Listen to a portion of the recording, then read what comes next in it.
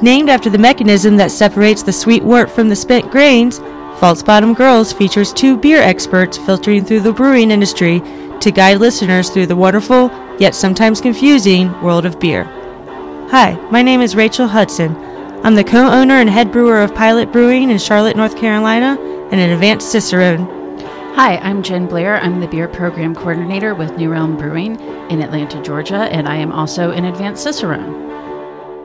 That's not what we're here to talk about. No, not at all. I told you not to start recording so I didn't have to edit out a bunch of stuff. and then I told you to start recording, and then we started talking about other things. So welcome, everyone. You won't get to hear about what we were talking about, but it's probably not interesting to you anyway.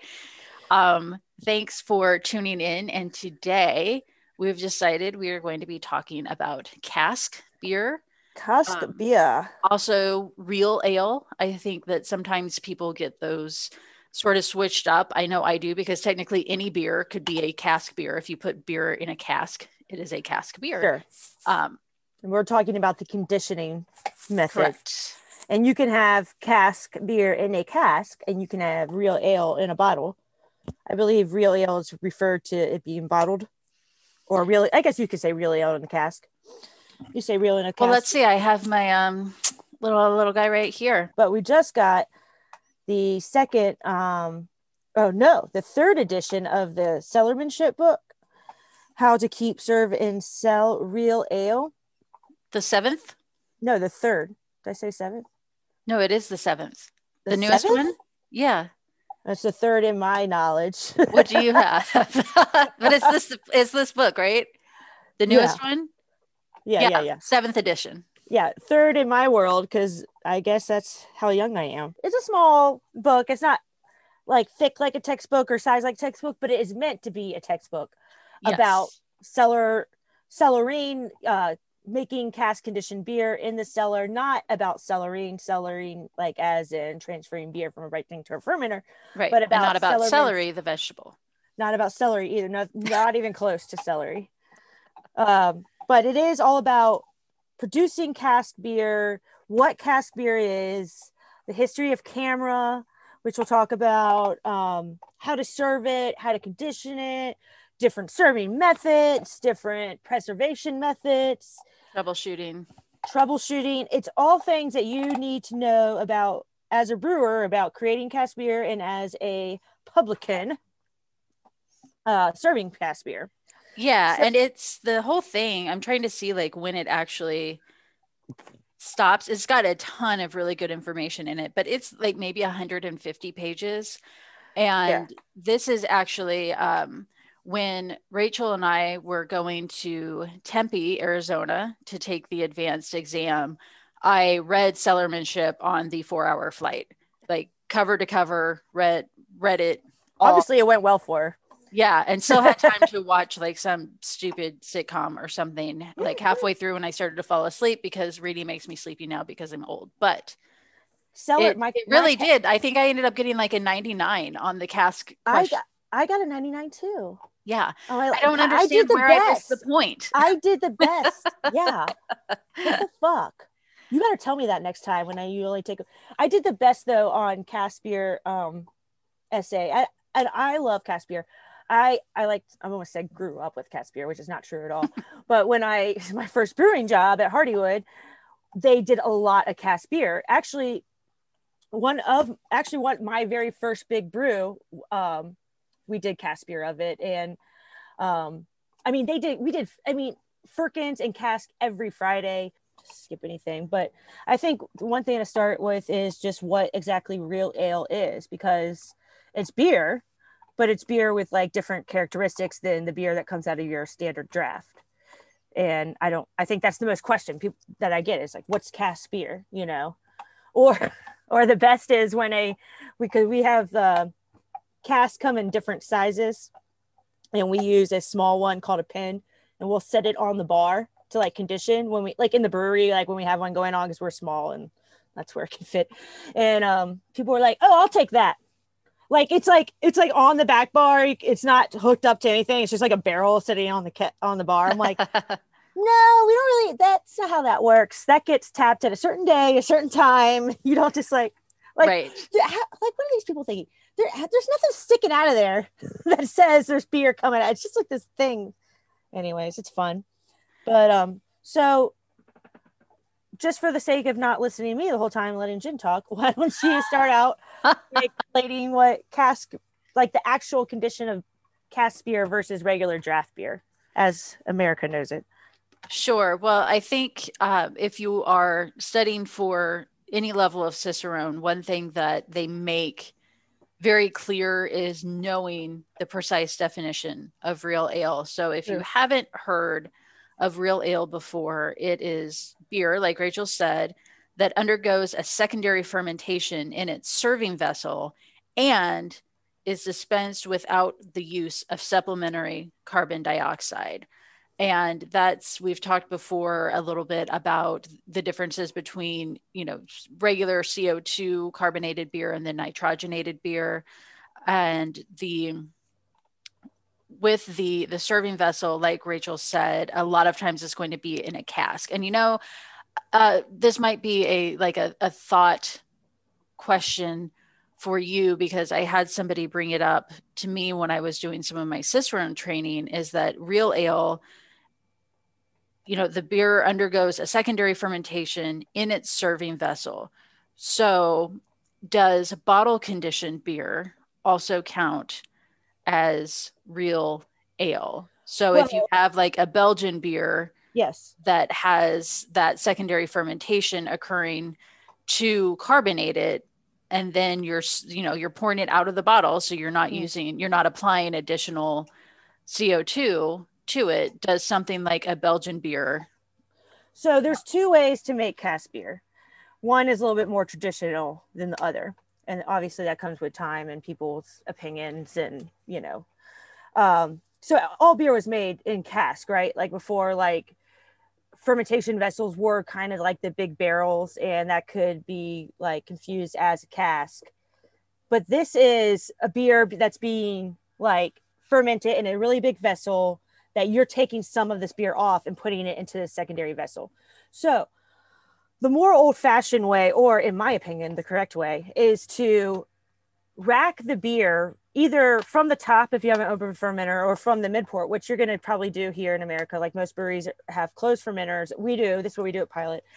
The beer right before it is finished its primary fermentation, maybe normally like a gravity 0.2 or 2 above primary fermentation, that is the best time to be racking that beer from the fermenter. If you do it at the correct time, you are pulling in wort that still has fermentable sugar and yeast in suspension. So all you're doing is transferring that wort into a different vessel to finish conditioning, and you allow it to just naturally carbonate. That is not the same thing as forced carbing a bottle conditioned beer, because what you're doing, and you can still the forced carb, like Belgian brewers, the way they naturally carb a beer, they're adding extra yeast and extra sugar to create that carbonation. They're not using the natural yeast and the natural sugar that's already in the wort. Now, there are techniques in breweries, and I've even done this before. If you are too late in getting your beer and primary fermentation has completed more than you want it to, and you still want to make that cask that really just like light sparkle, kind of not fully carbonated like a bottle condition would, but just like a natural little carbonation, you can pull that kind of mostly finished beer off the fermenter still, like the same way you would. Maybe you're just doing it a few days later. And at that point, if you did that, you might not have enough yeast and natural wort sugars in there to complete that natural secondary fermentation. So you have to kind of give that extra boost, add a little bit more priming sugar, add more yeast if you feel that way, but you probably still have enough yeast particles. So you're not adding that extra yeast. You're just adding that little sugar to get that, maybe the little bit of yeast that is left in suspension or that you pull out with it, to kind of get that going, to create the finishing carbonation. Normally with that, you'll want to like use finings as well, because if your goal is to create a very bright beer, which is also like the opinion of that, and cask beer has changed over the years as well. So depending on what you're going for, but they're two different ways of creating cask beer. But I think that second way is more of on the lines of bottling conditioning. I don't think they are trying to achieve the same goal. If that Sure. makes sense. Yeah, no, and I think it does. And that was kind of when that question was posed to me, that was basically my answer, is like, yeah, I think that you could make that argument, but yeah, the mindset is different on what's being created. Yeah. Although I will say, typically a brewer, if you're sending a cask out, say to a pub, to a publican, it is common practice to add priming sugar as one of the steps before sending it out. So you do get that secondary fermentation that's going to create the carbonation. So that is typically before a brewer will send it out. They're going to add, like Rachel said, finings. They're going to add the priming sugar, and then they're going to add the beer. And that's really just if they need to. Order. Like, I've done it both ways, and I've sent it out to bars both ways. Because if you do it at the right time, you could also do it too early and then risk having the cask explode, right? Because it made too much CO2, which has happened. I have a video. If you ask me, I will show you the video. I was going to say, I think for maybe one of my favorite videos of all time is just getting the notification on the Pilot team page that there was a video for us to watch, and I have watched it over and over. I still watch it sometimes because is it on there makes still? me laugh. Yes. Okay, I'll have to find it. I'll post it to our episode comments or something. Yes, but just to set the scene, it is the camera in the brewery and like actually in the brew house, and Rachel is sitting at the bar typing away on her laptop, and there is a firkin on the back bar, like she said, and all of a sudden the spile like shoots out, and it's just this geyser of beer. Yeah. And it goes on for probably a good minute. Yeah, just watch it. I'm just like, oh shit.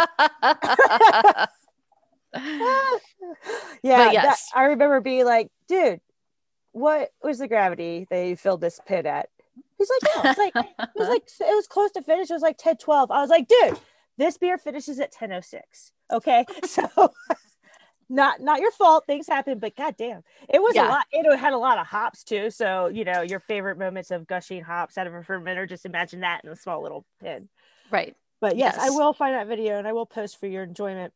Yeah, it is. It is very good. Cask ale is kind of a dying thing, and in most beers, it's in most beers, like people just need to pour the beer, and it's not so much of a finesse and an experience anymore. It's more of a volume thing. So sad, and it's so funny. It's like I love cask beer, but I don't really like to drink it that much. What? I love cask beer, but I don't really. No, you're kicked off. You're kicked off the podcast. I'll find a new host. No, you can't not like drinking cask beer. Wait, did you say I'm kicked? Oh, I thought you meant like there was a technical issue. No, the issue is you. It's a personal issue. I know. Let me tell you why. It's not that I don't like it. It's just like I don't want to, like, I'll have a glass, but I really don't want more than that. I just like it's just a little bit less carbonated. And I like my beer carbonated. I don't know. It's all right. Let's switch since we're talking about this. Let's talk before we fight more. Before we fight more. I like it. It's just I don't want to drink it all day. Like I don't want it to be my only option. So I see. You know what I mean? Yeah, and I will say that that's a good point, because the other thing about a lot of traditional real ales is that's going to be where you get your bitter family of English ales. So ordinary bitter, best bitter, strong bitter, those are all fairly low ABV. And kind of the point of cask beer is, like Rachel said, it does have lower carbonation and it also has lower ABV. Yeah. So it's designed to be a social beer. It's the kind of beer that you're going to go to the pub and sit there and drink. It's not going to fill you up with carbonation. You're not going to get like wasted drink. You will. I mean, Well, if you're there for several hours, but that's Sure. definitely, there's a lot of cultures that, particularly German, English, where they're lower ABV because they're designed to be enjoyed in a group setting. And Americans are just a little bit more individualistic and don't, like you want ABV in your beer, and you're not wanting to necessarily go to a bar and hang out all day and talk to people. And that's part of the culture around cask beer is it's designed to be an experience. No, I totally agree with that. And I just meant like kind of my personal flavor, mouthfeel preference. Sure. But let's go over those characteristics for people who don't know, because that was the 101 way for me to remember the difference of cask beer, describe it. Like, it is a beer, but it's less carbonated than what you're used to. That comes off a draft. Right. Typically, it's served like cool versus cold. I don't like to say the word warm because it's not warm, but it is a little, it's got a few degrees higher of a temperature than your cooler, that your 40, 38 degree cooler that holds your draft beer. Right. Anytime I'm talking about English beer, the first thing I say is that English beer is not warm and flat. Yes. Because that's, I mean, like I grew up hearing that. That's something that I knew, is that, English beer is warm and flat. And it's like, no, it's not 32 degrees and highly carbonated. Yeah, exactly. And it's a completely different kind of experience than what most Americans are used to. Although now, we're like, there are people who have grown up completely with craft beer. Like craft beer has always been there, which is bizarre to me, because if you asked me when 20 years ago it was, I would tell you it's 1980, not 2000. But, like I grew up where living in Texas, it was hard for me to even get Sam Adams. And that was the craft beer that was available at the time. I didn't even know beer existed the way it did until I started working at Capitol House, which was definitely like, I don't know. I right out of high school, like I shouldn't have known beer existed, so it was fine. But it was just like, and at that time there was like hundreds and hundreds. So like, there exactly huge marketing gap, if you will, in there. Like, yeah, exactly. But and I think that's been the difficult thing for a lot of people to grasp when it comes to other beer styles. Now it's much more. We're all exposed to a lot of everything, really anything that we need. We all carry computers around in our pockets, but understanding that just because it's different from, and this is just probably a larger message that I don't think most of our listeners probably need to hear, but just because a culture is different from yours does not mean that it's inferior. Yeah. So all that to say, British beer is not warm and flat. If it's a traditional cask ale, like Rachel said, it will be served around like 45, 55 degrees Fahrenheit, and it's not going to have as much carbonation in it because it's real ale. And I do want to also address the different terms that people will hear, because firkin is a term that people hear a lot, especially in marketing. Like we say, cask beer is more of a thing, especially in certain cities. So a lot of places have frickin' Fridays or Cask Saturday. So the thing to remember is that are you saying Cask Saturday because you guys have Cask Saturdays? No, I saw that somewhere, really. Okay. I think I did it. I think I did it once because like Friday was kind of dying out, but then we haven't done Cask in so long anyways. But what I'm trying to say is, when you hear firkin this, cask that, or even like the word pin, it's all referring to the same type of beer. Cask beer, real ale, but cask is a throw around term. No, it's not. I'm sorry. Cask is referring to the beer, to how it's conditioned, but it can become in different keg sizes. So like, it's the serving vessel. So you can have cask beer, but it's beer that's served in a cask. If you hear the word pin, that's PIN, that's referring to a unit of measurement of size that the serving vessel is. It's about 5.4 gallons, I think. Yep, 5.4. If you hear firkin, that is just that is also a unit measurement, is double the size of pin. It's about 10.8 gallons. We serve pins at the brewery, but we market it Firkin Friday because it sounds better. Because it sounds like fucking, get it? No, that's not why. It just sounds better than Pin Friday. Right. Yeah, we tried when we opened, we tried to do one every week. It was just getting hard to keep up with, like, at first it was fine because we had so much beer, right? and then it was hard to keep up with the quality of the cask. I didn't want to like force the beer. I wanted it to be naturally the way it should be. So then we go to once a month, and it worked great. People love it. People love it. Like, one, they either know about it and they come in loving it and wanting it, and there's a small amount of those people, but people like to try it. Me. They want to, but they see it. They also, we'll get to this too, different serving ways, but the way we serve it, we sit on our bar, like right in front of you. We tap it with a mallet and like right into the side of it, and it's exciting for people. So if they see that, they see it on the bar, they do want to try it, they want to know more about it. It's a great conversation piece. It's a great educational tool.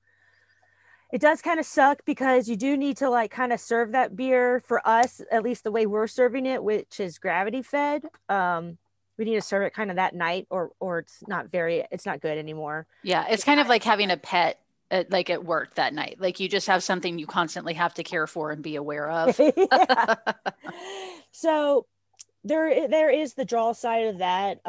Different serving methods can kind of preserve the pen or cask or firkin longer than a night, and there's all sorts of different things you can do. But for us here at Pilot, we are simple, and the way we do it is very cost effective, requires little equipment, requires little less amount of knowledge if you're working behind the bar, how to pour it, serve it, tap it. It's visually fun. Yes, I have to confess that I have never tapped a cask. Oh my God, I'm so sorry. No, I had the one for you if you want to come up here and tap it. Okay, because I will tell you, this kind of goes back to the conversation we were having with Danny in our STEM episode about her teaching women how to clean the draft lines. Yeah. So I did have the opportunity to do it at Pilot, and I was too scared that I was going to mess it up. So I just didn't do it. So yeah, I need like a safe space to try to do it, because I am. You can still come up here and do whatever you want. I know it's so far. I will. Yeah, I just need to be given the opportunity to mess up and learn that it's not the end of the world. And also that I won't hit my fingers, but I've never. So I had the opportunity at Pilot, and I declined to take it because I had never done it before and did not want to look silly. That's lame for everybody that's listening. I know. Just learn from her. Just go for it. People love, if you ever get the chance to tap one, just go tap it, because it's fun. Like at Oktoberfest at the Bojangles Stadium, we took a cask or a pin, and the first person who came up who asked what it was this lady, and I was like, "You're the first person, you want to tap it?" And she was like, "Oh, really?" I was like, "Yeah." And I like set her up. She tapped it too. It gets scary because you have to commit. When you start tapping, you're creating a seal, right, this pressurized vessel. You need to get that thing all the way in there so it doesn't go all the place, and that can be intimidating for sure. But it's easy. Good. That's good to know. Before we forget, I will say, because I know I think we're getting close to time, but yeah, it's okay. So I definitely don't want to forget, if you are listening and you want to learn more about cask beer, go to YouTube and search for Steve Hamburg. That's Hamburg. It's about an hour and a half long video of him teaching a class on cask beer, and just kind of like soup to nuts with it, and how to do it, how to tap a cask, all of the things that Rachel kind of outlined at the beginning. It is the gold standard for learning about cask ale and just cask service. And I've had a couple of different master cicerones say, like, yes, this is the video to watch to learn about it. So Steve Hamburg on YouTube, watch that video, and that will give you such a good idea of what we're talking about today. Yeah, it's also important to, like, if you do want to go down this road of cask beer, it's like to know what styles work best with them. You don't like, now I've done weird things, but normally you don't want to do a cask of a Belgian triple. I've done that, actually. It wasn't that bad. But the idea is, like, this are sessionable English beers. Obviously, in America, you can do whatever you want. We've done IPAs where we dry hop them, we put fruit in them. We've done stouts with vanilla. I mean, it's funny because I actually don't get that crazy with my brewing and do stupid stuff, but I'll do more weird things in a cask than I will And if you can just have so much fun with different flavors, and you can do lagers. There's mostly ales, but it's just important to know, like, if you're doing this, especially if you're doing it on a homebrew scale, like it's a lot of beer that you would want to drink in a short amount of time as well. So speak for yourself. So have some friends over. I want to jump on camera real quick, because this is a term that, if you Google anything about cask beer, you'll see camera come up, and that's CAMRA. It's an acronym. It's not the camera like you take pictures with. It's not camera. It's the it's the Campaign for Real Ale. Yes. So prior to the 1970s, I believe, or around the 1970s, there are a lot of American draft systems being set up in America. European beer producers, English beer producers like Heineken and Carlsberg started to make these pressurized kegs and send them to America. And, bars in the UK kind of picked up on these draft systems and how much easier they were to work, less labor intensive, more consistent product. With draft beer, we're talking draft beer versus right. And this is also like this is the heyday of macro beer. So everything was is yellow and fizzy, lager, and not like which everything still is, but there's a little bit more options. But everything else was on the point of extinction. Yeah, there's an idea of like passion loss. And this is where camera kind of comes from. This was a campaign started by, gosh, I don't remember the guy's name, but started by a guy in the 70s who was campaigning to continue to, buy our real ale, because like Fuller's and Young's especially they didn't have the equipment to make kegged beer when everyone else was. So they only had cask beer, and they needed to sell their cask beer. And this kind of stemmed from that. It's one of the, we'll just call him Disco Stew, but it is one of the most successful consumer awareness campaigns ever done anywhere, because it was customers saying, no, we don't want this. We're trying to preserve this. And one thing I will say quickly, I've been reading about cheese, and I've been reading the book Mastering Cheese, and I want to say Camera started around maybe 1972, 1973. Yeah. But the same thing. And I mean, we can think about, in the 1950s, like everybody started using like canned everything and artificially sweetened and artificially colored everything. And the TV was available for mass marketing. Right. For mass production, mass marketing. Right. So the mass production that was happening in the cheese world as well. Yeah. And there was a gentleman, again, in the UK who saw this happening to cheese, and then saw what Camera had done and started a campaign for real cheese based on Camera. And again, it's the same thing. Like that's why there's artisanal cheese still. And it's grew out of them saying like, we want real beer. We want real cheese. We want this artisan product. We don't want yellow and fizzy and cellophane wrapped slices of cheese. Yeah. So it's funny. You're right. Like you look at history and most things, and beer, especially like beer, just the white bread, like all of that has such a similar upbringing. Just like, people, how do we spend, like, obviously people are spending more time at their homes too. There were still pubs, but like that wasn't the only place to go relax and socialize anymore. So how do we get these things to people in their home, make it easier? Oh, put it in a can. Just put the word beer on it. Doesn't even matter. Nothing else matters. Exactly. Yeah. And I actually am a member of Camera. So Camera is still going strong today. And it is a very big organization. And they're very active. I get lots of emails. I get a monthly newsletter that is usually a month late because it's coming from the UK. But it's still going strong. And now it's more of an enthusiast group, but it very much started as a consumer awareness and very, very successful campaign. So anytime, this is one of those things that I will tell anybody always, is if you are in a bar, if you're in a brewery and you see a cask, get it.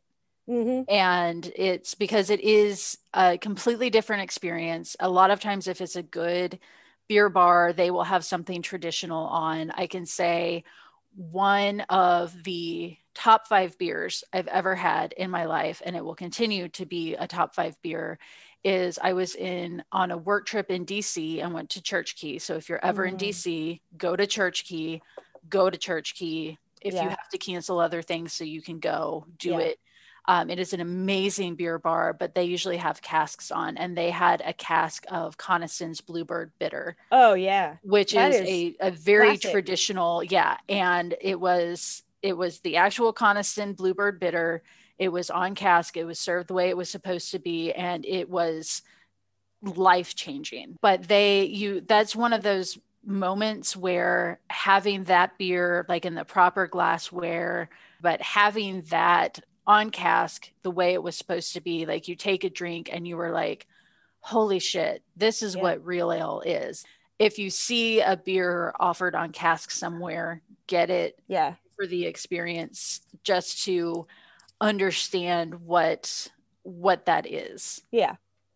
And we haven't gotten quite there yet, and I know we're kind of running out of time, but no, it's okay. I did want to touch on the serving methods. Like Rachel was saying, they typically do straight from the bar, so gravity fed. You can also have beer engines, which is where, you'll see people like really pumping those big handles that sit straight up. Sometimes they might be on the bar, like closer side to you, not like connected to the wall. If you see that, that's a beer engine tap handle. So you might not see the cask sitting on the bar, and they can still have cask beer without a beer engine. With the beer engine, one of the things that, well, I guess a couple of things with that, they are typically will be used with a swan neck spout. A swan neck is exactly what it sounds like. It looks like a swan's neck. This is one of the only times when it is appropriate for a bartender to be putting the spout that is true of the beer in contact with the glass, because with a swan neck and a beer engine, they're actually filling the glass from the bottom up. So they will submerge the swan neck spout into very close to about an inch or so from the bottom of the glass, and then pump. And as they're pumping with that big handle, like Rachel said, that they're pulling that spout out of the beer. And of course they're wiping it down with, it should be a microfiber towel between each pour. But that is the only time that I will be okay with somebody serving you beer where the spout is in contact with it. The other thing, we would tell you to yell at them, but don't yell at them this time. Right. The other thing that I wanted to touch on too is the use of a sparkler. Yeah. And just because, a sparkler is going to be attached to the bottom of the spout. And the purpose of it is as you're pulling the beer out, so it doesn't have very much carbonation, the sparkler is going to disperse the beer throughout the glass and kind of make it a little bit more carbonated. And why I bring that up is because if you really want to toy with friends, so, okay, here's what you need. First, you need 2 friends who are beer drinkers from the UK. And you can pit them against each other by saying, hey, should cask beer be served with a sparkler?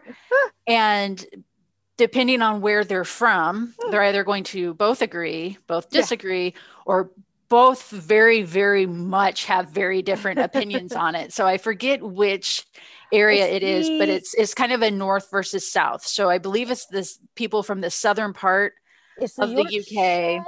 Yorkshire sparkler, I think. But the people from like the southern part of the UK view using a sparkler very, very different from people on the northern part. And they will fight about it in a way that you would not expect a friendly conversation to escalate as quickly as it does. And I say that because I've had that happen to me, where it turns into like, you northerners are all cheap, you just want the glass filled to the top, and that's not the proper way. And it's like, you southerners just care about appearances and you want the head. So it's opposite. So it's opposite. Okay. The southerner wants the nothing. They want to fill it all the way. They want it filled to the top. They don't want any effect on taste or mouthfeel. The Yorkshire, so the sparkler, like you said, it will break out the beer, it will release the CO2, so it looks like it has a little bit better of a head, but it will actually taste a little bit less carbonated. Right. So those are the two different. So that is your textbook answer on Sparkler if you're taking advanced Cicerone, which, not gonna lie, I didn't even know what a Sparkler was until I started studying for advanced Cicerone. So Yeah, one of that's the funny. lesser known facts about We have a sparkler because when we are filling as homebrewers, when we're transferring from our kettle to our carboy, we put a sparkler in so that way as the beer is coming out into the carboy, it's oxygenating a little bit and picking up some oxygen. But yes, that has happened to me. And then actually a third gentleman who is also from the UK. Somehow I ended up in a conversation with 3 people from the UK, but a third person also joined the fight. And it was like, I think we were planning to go to the UK on vacation, and I was asking them for their opinions on where exactly we should go. And somehow that turned into just a fucking fight over sparklers. You would probably never find a pub over there that has both. It is probably one way or the other. And it is. Oh yeah. Definitely. Hardcore that one way or the yes other. No, exactly. And I was just kind of like, okay, we're all friends here. And there are no sparklers here, so everybody's safe. Yeah.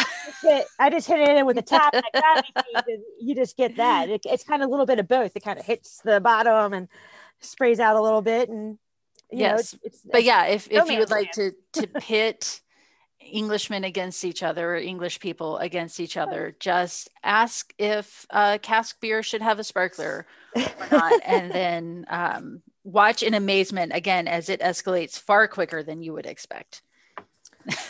I love it. Well, one day we'll get back to cask beer here. Right.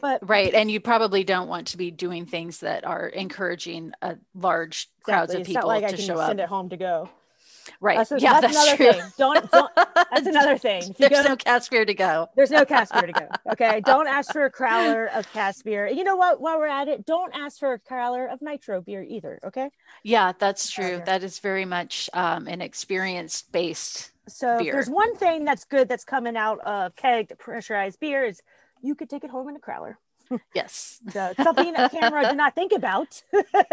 Right. That wasn't a thing, but again, it's a very experience based idea.